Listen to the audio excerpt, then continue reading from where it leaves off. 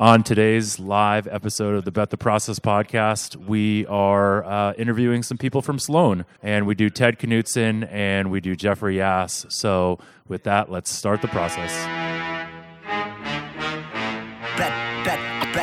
Bet the process. Bet the process. Welcome to the podcast, Bet the Process. It's not that typical cookie cutter nonsense. If you came just for picks, you're in the wrong place. Find a tout with the narrative to make a strong case. Instead of blindly assuming a team must be tanking, we're looking for the edge in Massey Peabody rankings. Crunching all the numbers in a simulated system that break down the data analytically driven. Media coverage of sports gambling is pathetic. The bottom line. All right, welcome to a live studio audience. This is something we've always wanted, to have a live studio audience.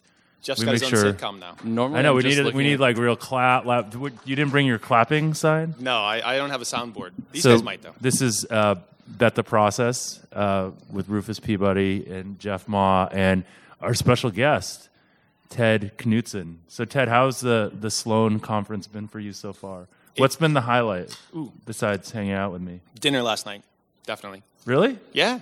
Dinner last night was awesome. Yeah, we had a nice dinner last night at a place called Uni.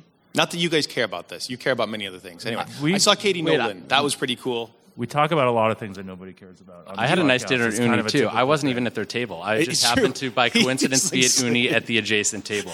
It was actually slightly creepy that you showed up at that there. Well, I asked my waiter, I was like, what did Jeff order? Because I'm normally not used to being the one that orders for the table. And like when I go out to dinner with Jeff, he is that person. And he always orders really well, and I wanted to like... It's called being a control freak. Yeah, well, it works. So, Jeff, did you meet Saquon Barkley this weekend? I met Saquon Barkley. Saquon Barkley, turns out, is a big fan of the movie 21 and said he's watched it a bunch of times, and he wants me to take him to Vegas and go gamble with him, which is pretty cool. So I now have his phone number. I was actually going to tweet it out and dox him, but I figured that would be a bad idea. But yeah, no, I met Saquon Barkley. That's probably been the highlight of I mean, there's so many amazing people here that you meet. It's just, you just sit there's like a speaker room, which is like the inside baseball thing. You just hang out in the speaker room, and like the people that walk through that speaker room it's incredible. So we're not going to poll the audience, but raise your hand if you saw somebody you thought was pretty cool this weekend. Yeah, see? Exactly. Well, they're looking at Rufus didn't raise his hand, so that's like terrible. Wait, I'm not in the audience. Yeah, but Rufus, you can be part of the... What's your highlight, buddy? What's my highlight? Yeah. Ooh, I don't know. I think Uni last night was probably up there. No, my highlight was yesterday when I had shown my fiance the Mike Leach wedding video before. I don't know if you guys have seen this, but when he, it's like the proper response when your fiance asks what your preferences are, and it's like, I don't care. Like, anyway, my fiance absolutely loved it, and I was like, I pointed out at the Liberty Hotel last night that Mike Leach was there, and she's like, we have to go talk to him about wedding advice. And so she goes up to him at the bar and like gets his attention, and Mike Leach just goes on talking for like 10 straight minutes on a monologue about he's wedding like planning. Wonderful, so he's a amazing. Wonderful human being. He's very nice. He came to our dinner last year that we did at the end of the conference. He unfortunately has gone home. He won't be at the... We should probably stop fanboying for a minute and like actually talk about something sports. It's kind of what we do here, though, right? Like that's your whole podcast, is inviting people on that you mostly like. And then you argue with them, and then Rufus, kind of is the nice guy. Rufus says something like slightly confusing. Generally, you understood that it was smart. What did you guys think of the panel, the sports betting panel? I start with Rufus because he was live tweeting it. I liked it. I thought it was an interesting, eclectic group, as you said, Jeff. Eclectic was a good word for that. I had to look it up, but I think that was fitting. I was hoping someone would ask Yass a little bit more about what their actual plan was. He's about to come on this podcast. I'm excited so you can about ask that. him whatever you want.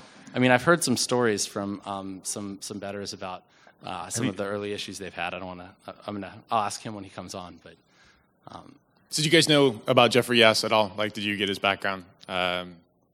Options trader, et cetera, et cetera. Someone tweeted out, by the way, that there was no one on our panel that actually bet, and Jeffrey Yass definitely bets. That's not true. Yeah, like he bets at a level that like probably none of those dipshits on Twitter are at. I would say that SIG is probably reasonably frisky. Then they European style before Passport, maybe like around the prop. And just so everyone knows, Ted is like an insider. Ted worked for Pinnacle. Okay, Ted's done everything. He launched Pinnacle's live trading business in the NBA.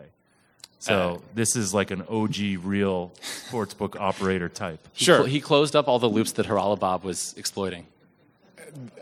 We have had, so I They hugged apologize. it out. They hugged it out in the speaker room today. though, For so- those Well, they of didn't you, hug it Haralabab's out here? because that would be Corona non-sensitive. What? Wait, he's here? Haralabab? No. Who? Yeah. Yeah. Yes, Haralabab's here. Oh, really? Yeah, he was on a panel. Oh, was it this morning? No, it was yesterday. yeah, I wasn't here in the Way to morning. join the conversation. that's all right. I have no idea where we were. You were talking about Jeffrey Yass. Oh yeah, so like Sig is so there are sports hedge funds, and I don't know how familiar you guys are with this. I've worked inside of one of them, and then at Pinnacle we dealt with a lot of inbounds from them. Their job is basically twofold: one to model and predict the line, what the line should be, and then where there's value, you take as much as possible or as much as appropriate, depending on how much value there is there.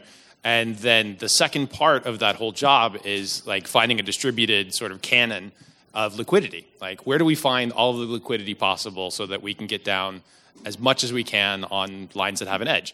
And for some small leagues or whatever, like the NBA is sort of small in worldwide volume. Maybe you're looking at 100, 200,000 a shot. He told me that there was in that. So I think he bets primarily on Betfair.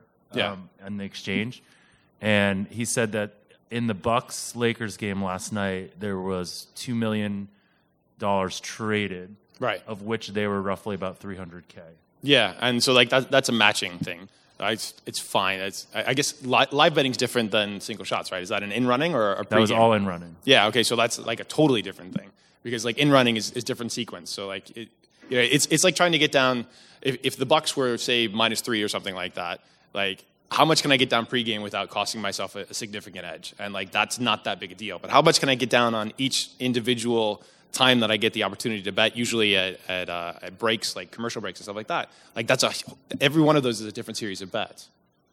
So Right. the volume calculations are weird. That's all. Anyway, for the Euros is coming up. You can probably get down like 1 to 2 million pounds a game in pregame. World Cup, like you're looking at How much is that in 2 dollars? to 5. please? It's a really crappy exchange rate, so like 1.3x something. So 1.3 million on a game. no, that I mean Soccer. 2-3 times that. Oh wow.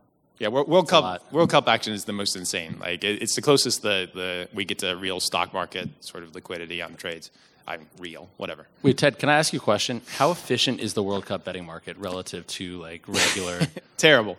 football? The World Cup is so weird, but part of it is that the models are not as good. So like you don't have as high an N, you don't have like all the linkages between teams because it's internationals, right? So because of that means that the lines are more likely to be off. If you're pretty good at handicapping and have like a decent underlying math model, you can make an awful lot of money on the World Cup. Is it kind of like the Super Bowl where you just have so many recreational bettors and people that don't normally betting that the lines, there just isn't enough sharp money to make the number efficient? Yeah, I think that's generally true, but also just, when the line starts to be, when it starts out really wrong, it takes a lot more money and effort to move that to a right spot. And sometimes it'll never get there. So like it's actually the market's so Why is liquid. the origination so wrong?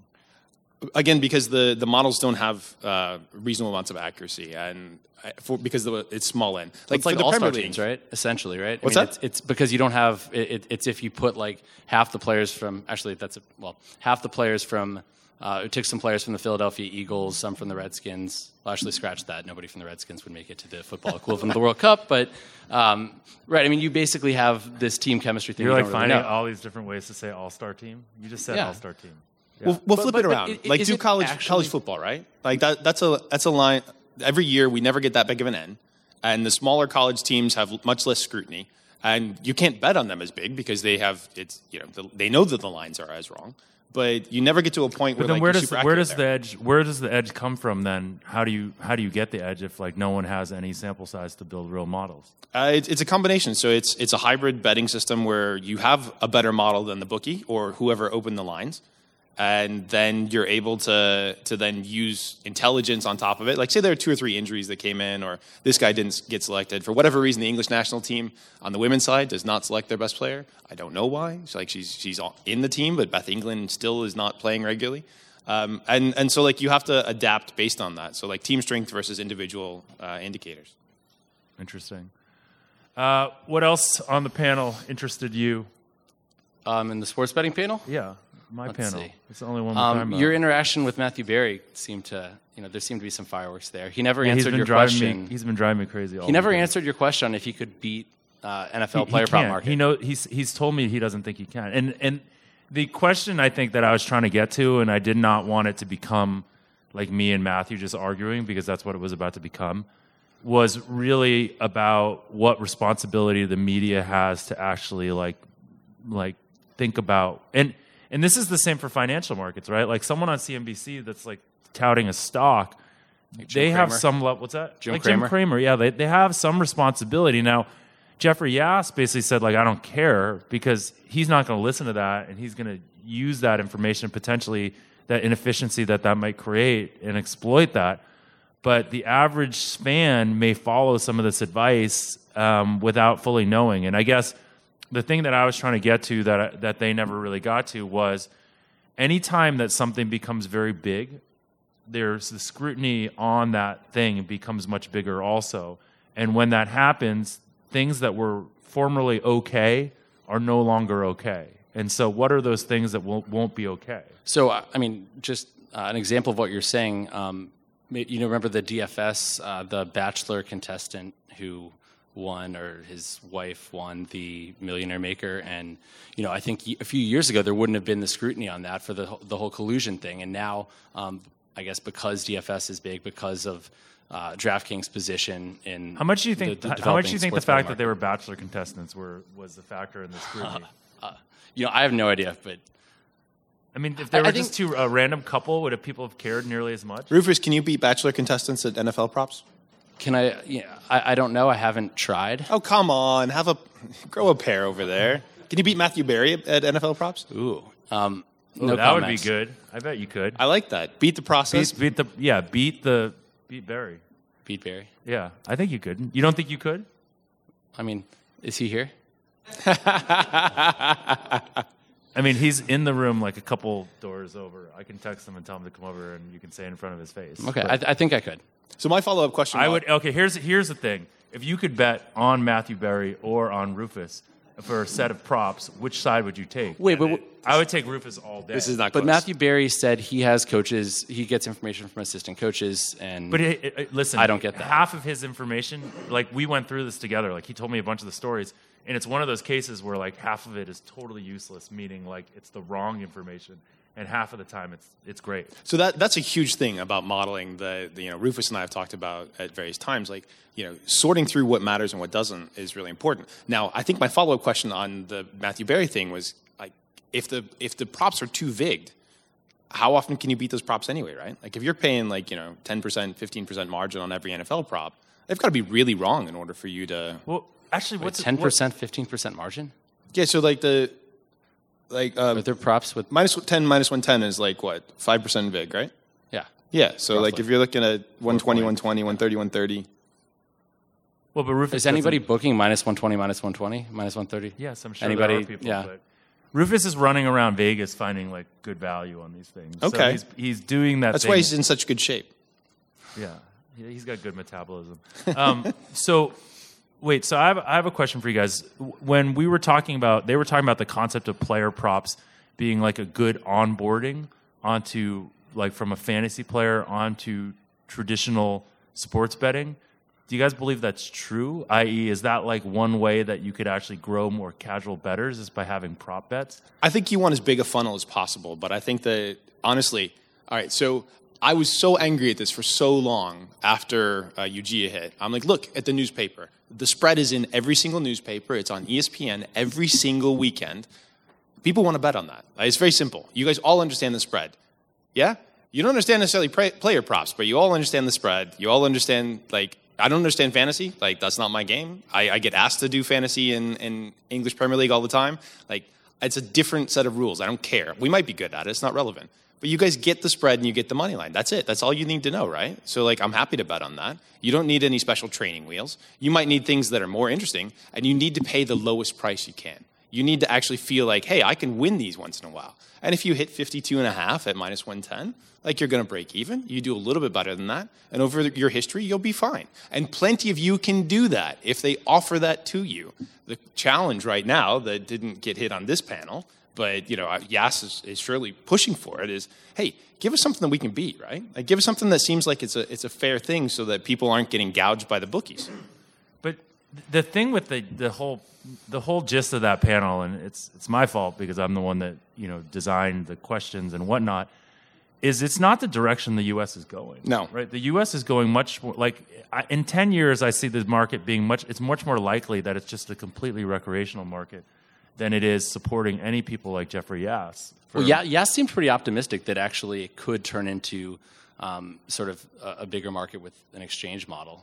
I mean, he mentioned he didn't have evidence for that. No, he basically was just like, this is what it should be. It's not that he believed that there was a path to that. The exchange model is There's no path to it right now. No, there's no path. Because there of the Wire isn't. Act. Right, there's nothing on the table right now. But I think at some point the Wire Act will be looked at again, and because there's just too much money for them not to look at it. But the exchange model is the politically efficient way of saying we need to have low vig sports betting, right?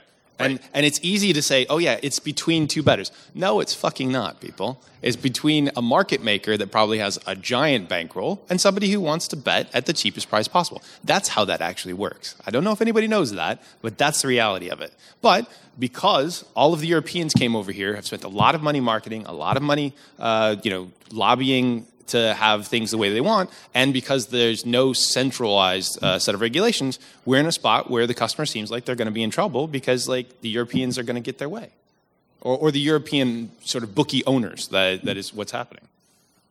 Well, but I think eventually over time, right, some of the incumbents are going to lose and innovation's going to, I think over time we're going to get some innovation. That is a remarkably naive opinion. I do not see that at all. And I see that's been pushed out in Europe. Like, the tax regulations do not allow you to do that. I don't see there's any indicator outside of American ingenuity that suggests that will be the case. You've lived in how are you defining innovation? Yeah, and jaded. No, the other way. I existed in the Asian betting sphere, so I know what it could be, but I don't see any indicators that it'll get there. But what do you mean by innovation in this case?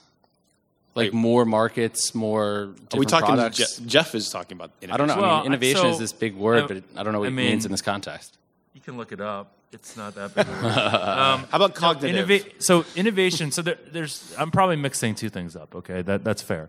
So on the one hand, I agree with you that the path that we're going down right now is towards high margin recreational betting. Right, the people that are getting the skins, sitting with Kip Levin from FanDuel and talking to the William Hill guys about how big their hold percentage is. It's not going towards a world where they want to do what you said that they should be doing, which is give me something I should beat. And this is always something that's kind of at the core of arguments that Rufus and I have, because I came from a world where I got banned playing blackjack, and it didn't seem fair, but it was I was not living up to their end of the expectation, which was that I was paying entertainment money, and so I wasn't paying that, and so they didn't want to allow me to play blackjack anymore. And I just had to kind of accept that casinos weren't there for me to make money in; they were there for them to make money in.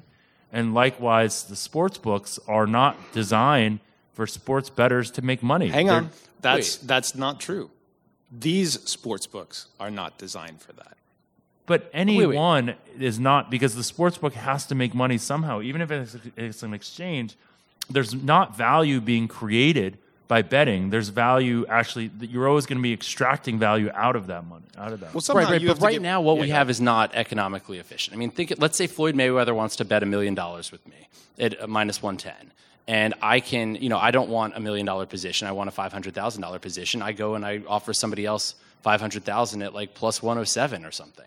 Right, and then in that situation, if I'm the book, I'm actually making I'm giving a bet that's much better than market price to somebody else, but it's I'm making money on that though, and so why shouldn't I take that big bet? If there's somebody that's willing to take the other side there, but if there's someone that's willing to take it at minus 110, also, why would you? You know what I'm saying?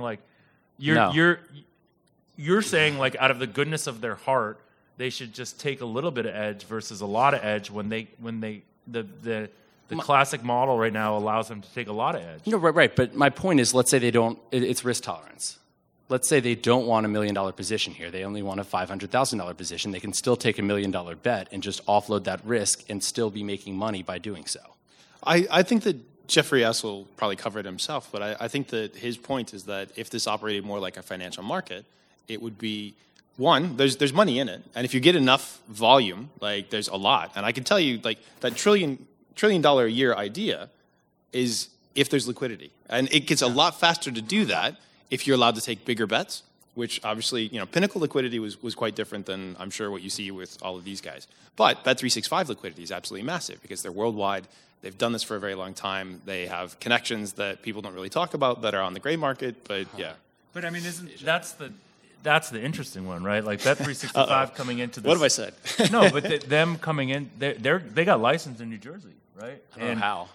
Well, I mean, they got licensed in New Jersey, Yeah. and that's enough that you need to know that they're probably going to be able to enter the U.S. market, or however. So they're going to offer a very good recreational product, but they're not going to offer you guys what they were forced to offer in Asia because of market conditions at the time. Okay. So is it just bleak? I mean, should any of these people that want to become professional sports bettors, should they just not? I think that it's a really challenging space, and I as much as I would Should have, Rufus try to get a real job? I'm not sure Rufus is cut out for a real job. That's a good point. He doesn't think he's marketable for a real job. We've had this meta conversation on the podcast. It's very sad. How about Do you? we have to go here again? What? How about me? What do you mean? Real What's your jobs. job? Your job is Bet the Process co-host. Co-host. Which I really like That's- that. Like, that's my moniker. my thing doesn't say Bet the Process. Mine doesn't either. It doesn't actually have anything beyond just your name. So before you guys walked in, before Jeff walked in late, somebody asked about like how do the bookies and or the hedge funds like get rolling on the models and where do they get the information and the data and stuff like that. And the fact of the matter is, it's kind of funny. Like the teams are doing the same thing, right? Like if you're a modeler for bookies or if you're a modeler for the teams, like you're usually using the same sort of data. The bookies will incorporate more external market information. Like what we do whenever we came to a new sport was try to build a market implied model. So you look at all of the closing gambling lines and then you build interlinkages between them and you try and figure out sort of what the team ratings look like there. But it's mostly based off of the same types of information. I do wonder if any of the teams out there are using gambling information because often that's going to be one of the sharpest indicators as to actual team strength and do they line up against that. But it's, the data space and what the teams want to do. Wait, this is like self-serving. No, I'm telling you, I'm not talking about. I don't own a data company or anything. No, but no, it was an actual question. Somebody wanted to know about that, and really, you want the best data possible to model on either side of that space because you want to be more accurate. You want to understand how the game works better, and you want to know what is important in there so that reflects in your predictions. So this is like a really good macro conversation. Like ultimately, like the value, I always say like the best place to create a competitive moat in analytics is by having just better data than anyone else. Like don't worry about models, blah, blah, blah. If you just have better data or data that no one else has, that's the start. Like Saquon Barkley's phone number in your phone? Well, no, but like what I find interesting is like this whole coronavirus thing, not to be too meta on this thing, but it's the classic example of like the inputs in the system being really bad. Yeah. Right? Like we don't have any real good data to understand what the F is going on. So people are just freaked out. And, if it is being underdiagnosed, which I think clearly it is, there's two things. One, more people have it. And two, the mortality rate is lower. Mortality rate's lower, but it's also a lot more places. Yeah. Yeah. And right now, the CDC isn't reporting the number of tests, so we don't actually know the denominator. We know how many people have tested positive out of the people that have been tested, but we don't know how many people have been tested. Yeah. So we just know it's data. not a lot. Yeah, important. data is important. So For maybe start a data company. Pandemics or sports betting or any of that. We should ask when Jeffrey Yass just walked in, and he's going to actually replace Ted in a couple minutes. But we'll have to ask him where he gets his data. That's true. Maybe he could become a new customer of StatsBomb. No. He just bets on exchanges. It's fine. So wait, I want to ask Ted a question really quickly. Ted, what are you doing to hedge yourself against the coronavirus risk here? Like, what happens to StatsBomb if football matches are canceled? So it's basically taken me a pandemic in order to start worrying about the business again because like we've had a really good trajectory and we've been picking up customers like crazy, but we are also like, especially in the soccer space, teams are still we're we're optional budget, right? Maybe they're making an investment, but they're not 100% sure that like we're useful. And these teams, much like almost every other business that's out there right now, are facing cash flow issues in the future if they can't have match day income. And all of our customers outside of the gamblers are basically, it's important for them to have butts in the seats every single day. So it's a challenging space, and I have lots of concerns. All right. Okay. You got anything else? Parting words? Jeffrey, you want to come join us up here? Come on up. Thanks for listening, and it's always good to see you guys. It's good to see you too. Thanks, Ted.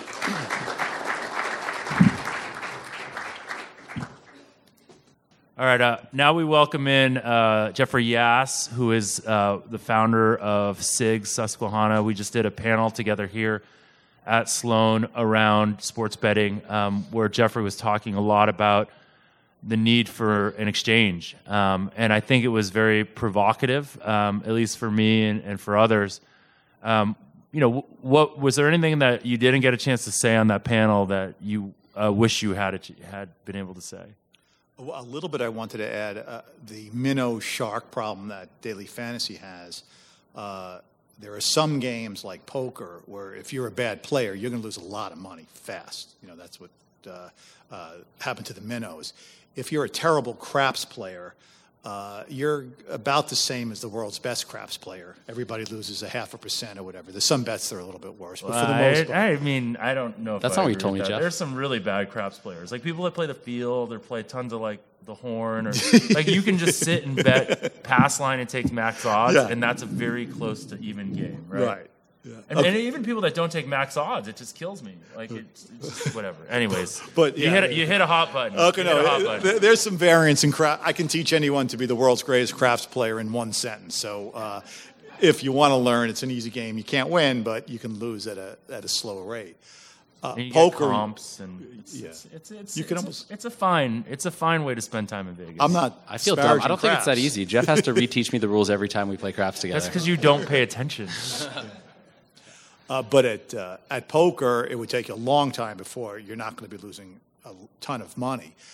If there were exchanges in sports betting and the markets were as tight as I would expect them to be, if you look at the markets on Matchbook or Betfair today, they're 0.5%, 1% wide. It doesn't matter how little you can't lose more than 0.5% or 1%.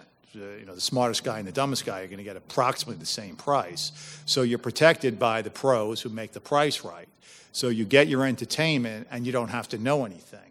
While in fantasy, if you want your entertainment and you don't know what you're doing, you could be losing 20 or 30% on your tickets. And that's what exchanges and that's what markets do for people. I think of the people who invest in the stock market. If you listen to financial economists and you just bought a diversified portfolio of stocks and you did it in an index fund that charged essentially no fees, you've made a ton of money over the last 20, 30, 40 years, and you have absolutely no knowledge of what you're buying. You don't know the 500 stocks that you're buying, but the market gives you that fair deal because professional speculators are battling it out in each of those stocks. So when you actually go to buy those stocks, you're getting a fair price because it's battled out by speculators. So all of investing is based on the fact that you don't have to know anything about the stock market to turn it into a good bet. And in sports betting, we're never going to be able to turn it into a good bet, but we can turn it into an almost fair bet. And it doesn't matter, even if you know nothing, you're going to be protected. But isn't that analogy? I mean, and you did make the distinction, but I think it's important to make that distinction, which is that in the stock market, there's value creation. Yeah. So it's like a positive EV situation to buy into it, whereas sports betting is the opposite, right? Well, it depends. In a dollar sense, the stock market is positive EV.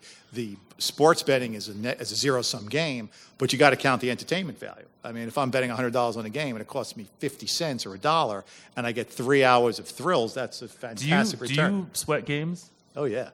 Okay. I love it. Oh yeah. So do you have any money on the golf tournament right now? Do you know at any given point everything that you guys have? Sometimes I know, and sometimes I don't, and then I'll sweat it in if I know what we have. So. How do you avoid knowing? I don't ask. My sons do it, and they know it aggravates me when they lose. They try not to tell me a lot of times what we actually have.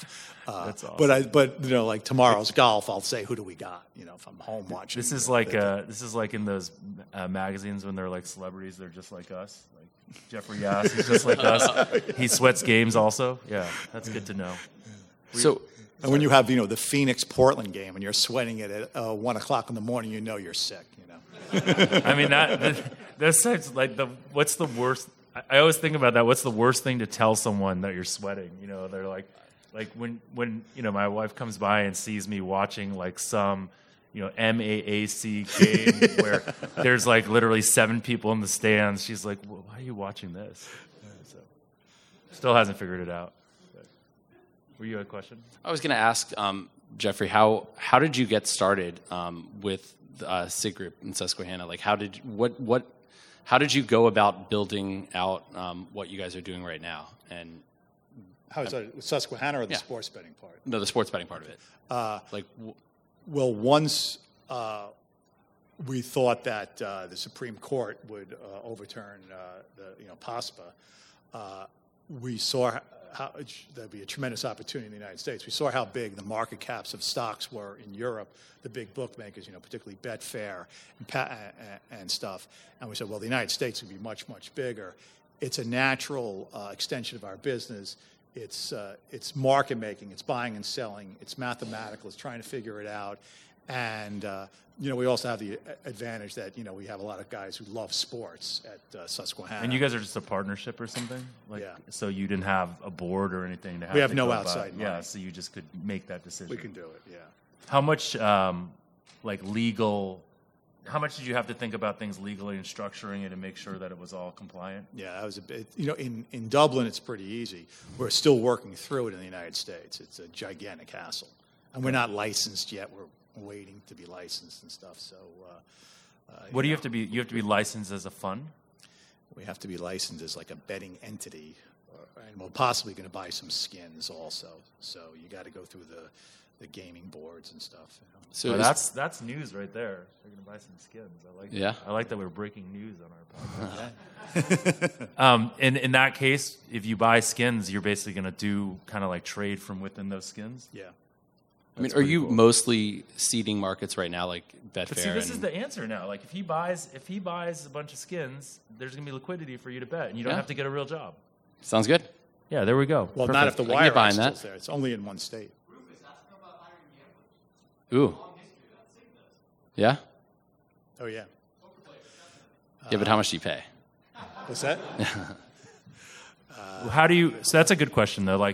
So actually, Susquehanna itself is the pioneers in options trading, right? They are, and options trading is all about sort of estimating volatility, edge, blah blah.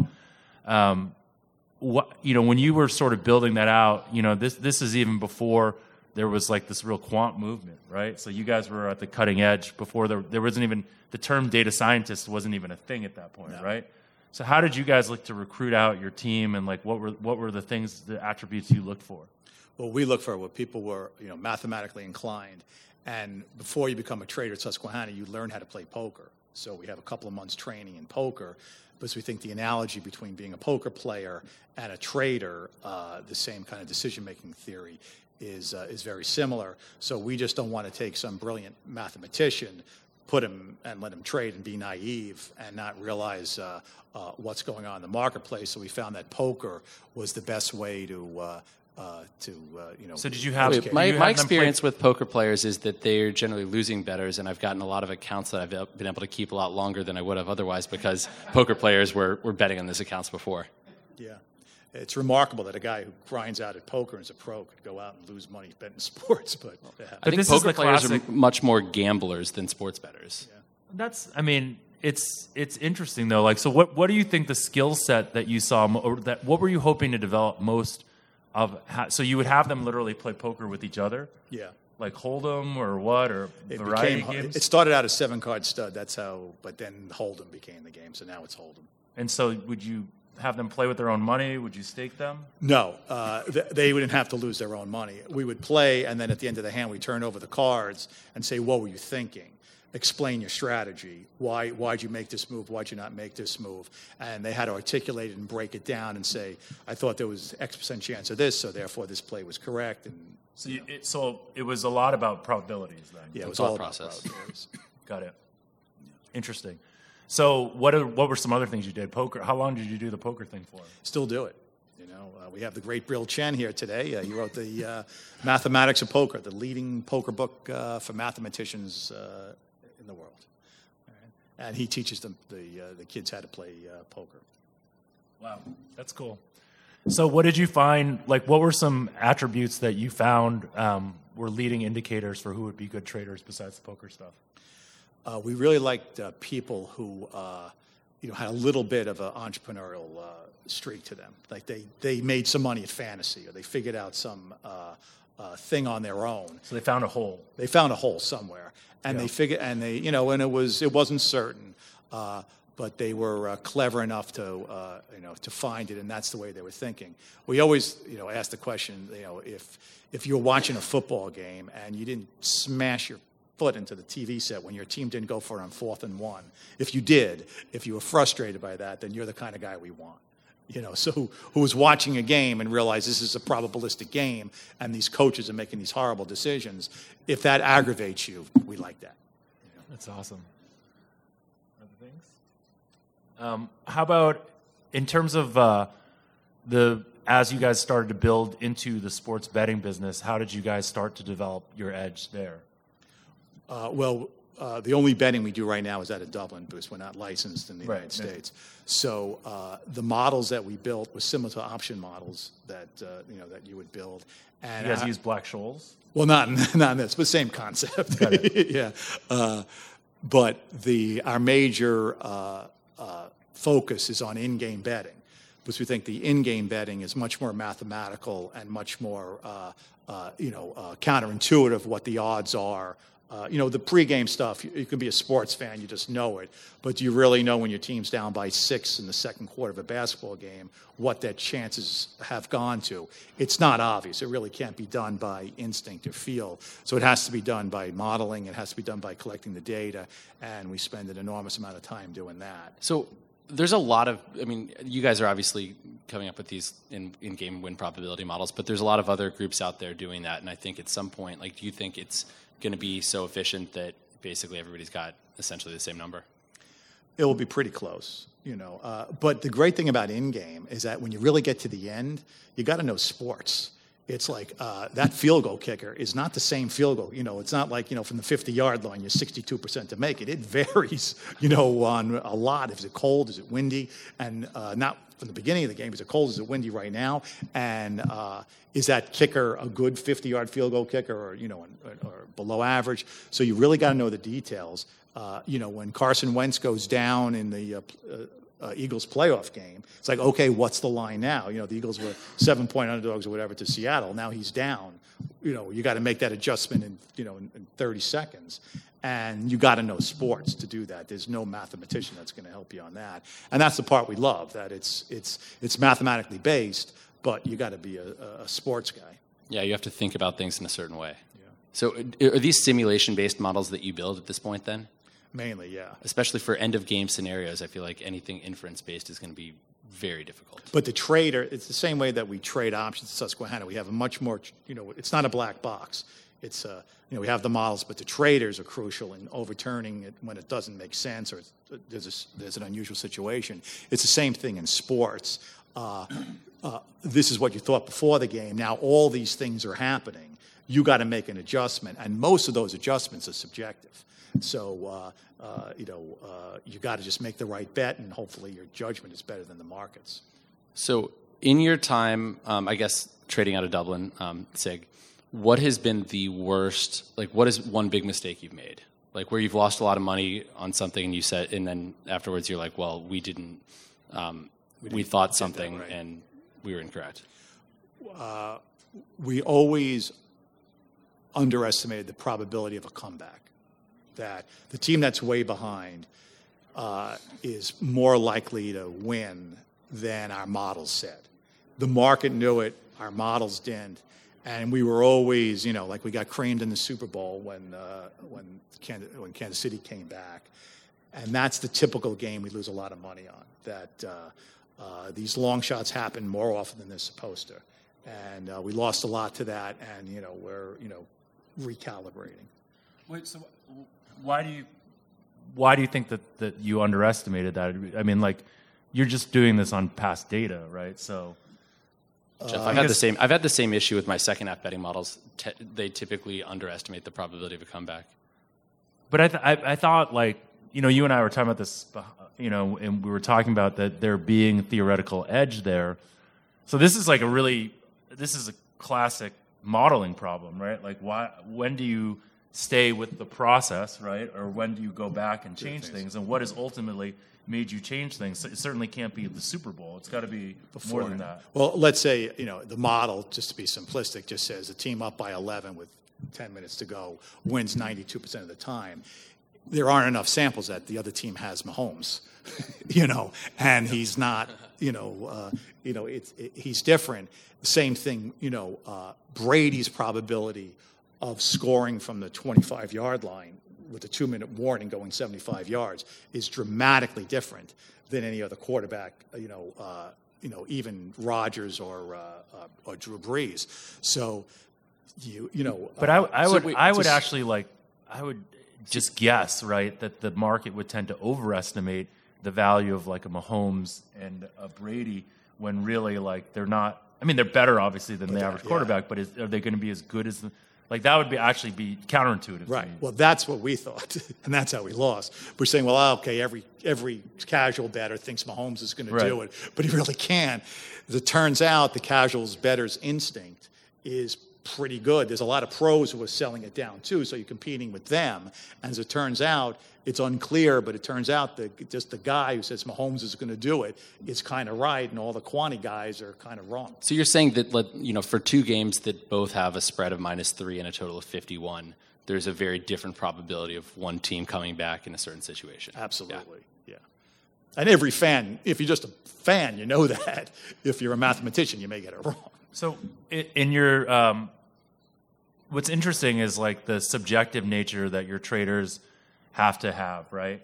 And so how do you test for that as it pertains specifically to sports? Because while there probably is some correlation to what they do as regular traders of options, there's also probably some differences, right? Like, I would think that sports tends to be more emotional than options trading. It's probably pretty easy to be dispassionate in options trading, whereas when you're watching human beings do something, there's biases that are going to come in. So how do you try to... That's a good point. It's not the same skill set. It's similar. You got to be a probabilistic thinker under uncertainty and react fast. But have you had to fire any of the traders on the sports side or pull them away from that because they just weren't good at it? Yeah. And what were some reasons? Like, did you figure out why? A little bit of like, this is my team. It's like you got emotional, this is your team, or a little bit you were naive, like you didn't realize that you're betting against somebody who's clearly a pro, and you got too confident in your opinion, and the other guy is smarter than you. All of sports betting, all of playing poker, all of options trading is making sure you're betting against someone you're smarter than, and you're not always smarter than the other guy. And if you're not asking yourself, am I the sucker, or am I the fish? And you get arrogant, you get crushed, and that happens to us all the time. And we have to, weed out the guys who are too arrogant. So, what is the future life? Where do you see this going for you guys? Are you going to get licensed in the U.S.? Do you think that you will be trying to do this in all sports? Yeah. Well, we're really hoping, as we talked about on the panel, is we're really hoping that the Wire Act goes away, which prevents interstate betting. There's one exchange, or there's exchanges, but like there is in Europe, and the markets are much, much tighter, and the volume is much, much greater. That's our hope, but we got to win some legislative battles to get there, and I don't know if we are or not. Are you trying to influence those? Not really. I mean, we just hope, that's why I'm talking here, to tell you people to get out there and, lobby your congressman. You have a right to bet, for the 1% VIG, not a 5% VIG. Donate to the So, American Betters can I- Coalition, please. The obvious once question, we get started. the obvious question that I think about is you're clearly a very successful man. You've built a really successful company. You've clearly profited from that. This motivation that you have around the sports stuff cannot be financially motivated. Partially, but we call it an MFG. It's a mission from God. That the world deserves rational markets to have the great entertainment that sports betting could afford. We're uniquely qualified, we think, to get it there.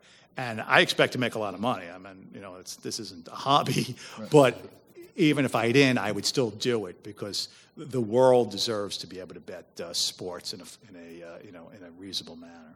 I like that. I like this guy. MFG.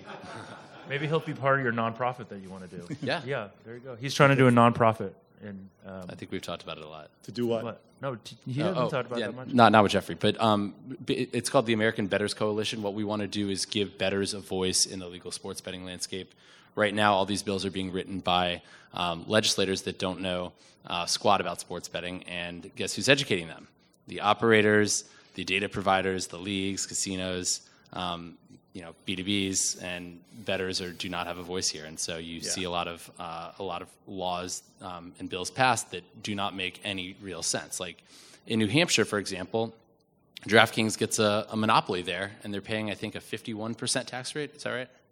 Yeah. And right. Whereas next door in Vermont, I think there's going to be a bunch of different licenses and a lower tax rate. And what incentive is there to innovate in New Hampshire for DraftKings if they just have a captive audience? And honestly, people can go over to Vermont and I think that they thought with the 51% tax rate they'd be making more money. The state would, but I don't. I think with what we've seen with New Jersey and how successful they've been with a lower tax rate and a bunch of different skins, that a competitive marketplace is better for both consumers and for the states. Well, I would say it's definitely better for the consumers, and I don't really care about the states. But the states care. That's the thing. Yeah, the states care about the states, but the people have to speak up and say, why does this act do I have to give money to the government? If I go to a movie, I don't have to pay the government. Why, if I bet a sports game, do I have to pay a different rate? And, So I thought it was really interesting during you guys' panel, the discussion of how price discriminating bettors are. And that's kind of one thing that, I struggle with, the fact that especially with this nonprofit, we want to help out bettors, but a lot of times bettors don't really care if they're laying minus 120 or minus 115. How do you sort of reconcile that with sort of going towards this exchange model and being able to make an exchange friendly to the recreational bettor? Yeah, it's bizarre to us that people aren't as price sensitive as we would have guessed. But I would think that just over time, smart consumers are going to go to the exchange. It's going to be better and cheaper, and the consumers that aren't that concerned or price sensitive will just naturally gravitate there, and they'll benefit from the people who did the hard work of getting the exchanges set up and the smart consumer. Same way when you buy a car. I buy a car, I don't know how it works, but there's a lot of people that do, and they pressure the car companies to give me a good car, so I benefit off of them, even though I don't know how a car works.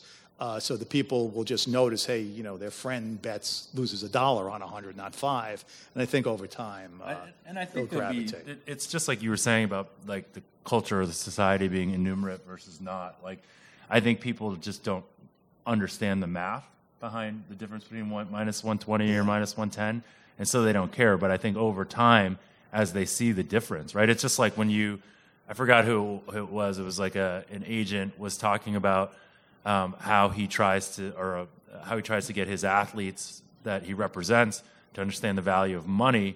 He'll often, like when they buy some watch or something, he'll tell them how much that'll be worth in 40 years, or that money would have been worth with compounding, right? Yeah. To make them understand, like they just paid $1.5 million for this watch in 10 years or 40 years or whatever. So, is there any precedent for consumers becoming more educated in a particular space? Yeah. I mean, just because you've been in this industry for so long, it doesn't mean that it's not incredibly nascent, right? Like, right. There's a lot of people that have no idea about this, and it would be hard. It would be hard. Now, are they going to become smart? Maybe not, right? But are they going to become smarter than what they are right now? I would have to think so, right? Through some level of education and information. I mean, hey, Zach Leonsis is going to have a Genius Bar in his stadium, so there we go. But there are bettors out there. It's not like these are all new bettors in America. I mean, most of these people were probably betting offshore with the local bookie. I don't actually think that's true. I think there are new bettors. I think there are going to be new bettors. Like I've heard people say, like, "Oh yeah, I didn't do this before because it was too hard, to do, or it felt wrong. It was illegal." There's more people. I think there will be new bettors. So do you think it is intimidating? I mean, seeing money lines and which don't really make sense. Decimal odds make way more sense intuitively, but unfortunately, I still think in terms of American odds and money lines. But I mean, it's not friendly to a new bettor. I mean, I remember when I went out to Vegas and I did an internship with Las Vegas Sports Consultants back in 2007, and I was having to translate. I was like, okay, minus 300, that's 75%, and I had to learn this. It was a new language I had to learn versus if, I could just bet and say, like 66% chance of winning. I mean, but the thing is, that's not what the experienced bettor wants. That's what, it's more friendly to the new bettor. I mean, there's just a lot of reasons why sports betting was hard before. Right, like it was illegal. You had to get a bookie. And not in Las Vegas. That's fine, but more people bet in Las Vegas than do in New York, right? Because it was legal. Legal, yeah. There's more people that would casually sports bet in Las Vegas and Nevada than there were in New York, on a percentage basis. Is that true? Yes. Okay. I mean, how can you say that's not true? I don't know. Because there's a lot of people in New York and that's a lot of bookies in New York. Okay, I would think that if to use a stock market example, when I first started, the markets were an eighth wide, so a stock would be $20 bid, offered at 20 and an eighth, and it was illegal to trade inside that. It was illegal to, say 2002, 2010.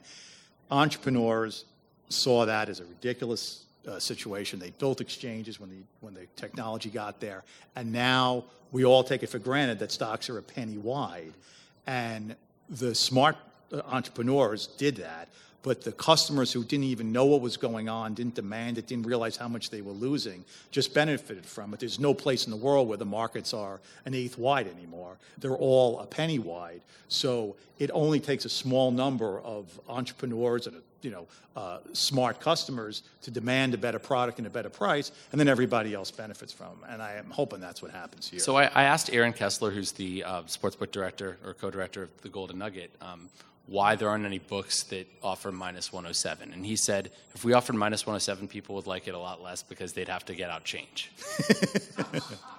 Well, I think that might be a good one to end on. How about last story from you, Jeffrey? What is I've read some stuff about sort of having been a trader myself. I know the mentality. What's like the worst sweat you've ever had? The worst sweat I've ever had. Or either the worst sweat or the funniest prop bet you've ever proposed to someone. I'm thinking of saying this. I don't know. I have bet sports. I have bet on my kids' sporting events. All right, that sounds awesome. That's a great way to leave it. That some might find inappropriate. Did you win? The big one I won. I've lost a lot of little ones, but the big one I won. Yeah. All right. Thanks for joining us, Jeffrey. Thanks for joining us, everyone. To break down the data, analytically driven. Media coverage of sports gambling is pathetic. The bottom line is watered down. It seems like they don't get it. Puppet teaser, but the engine's running off unleaded.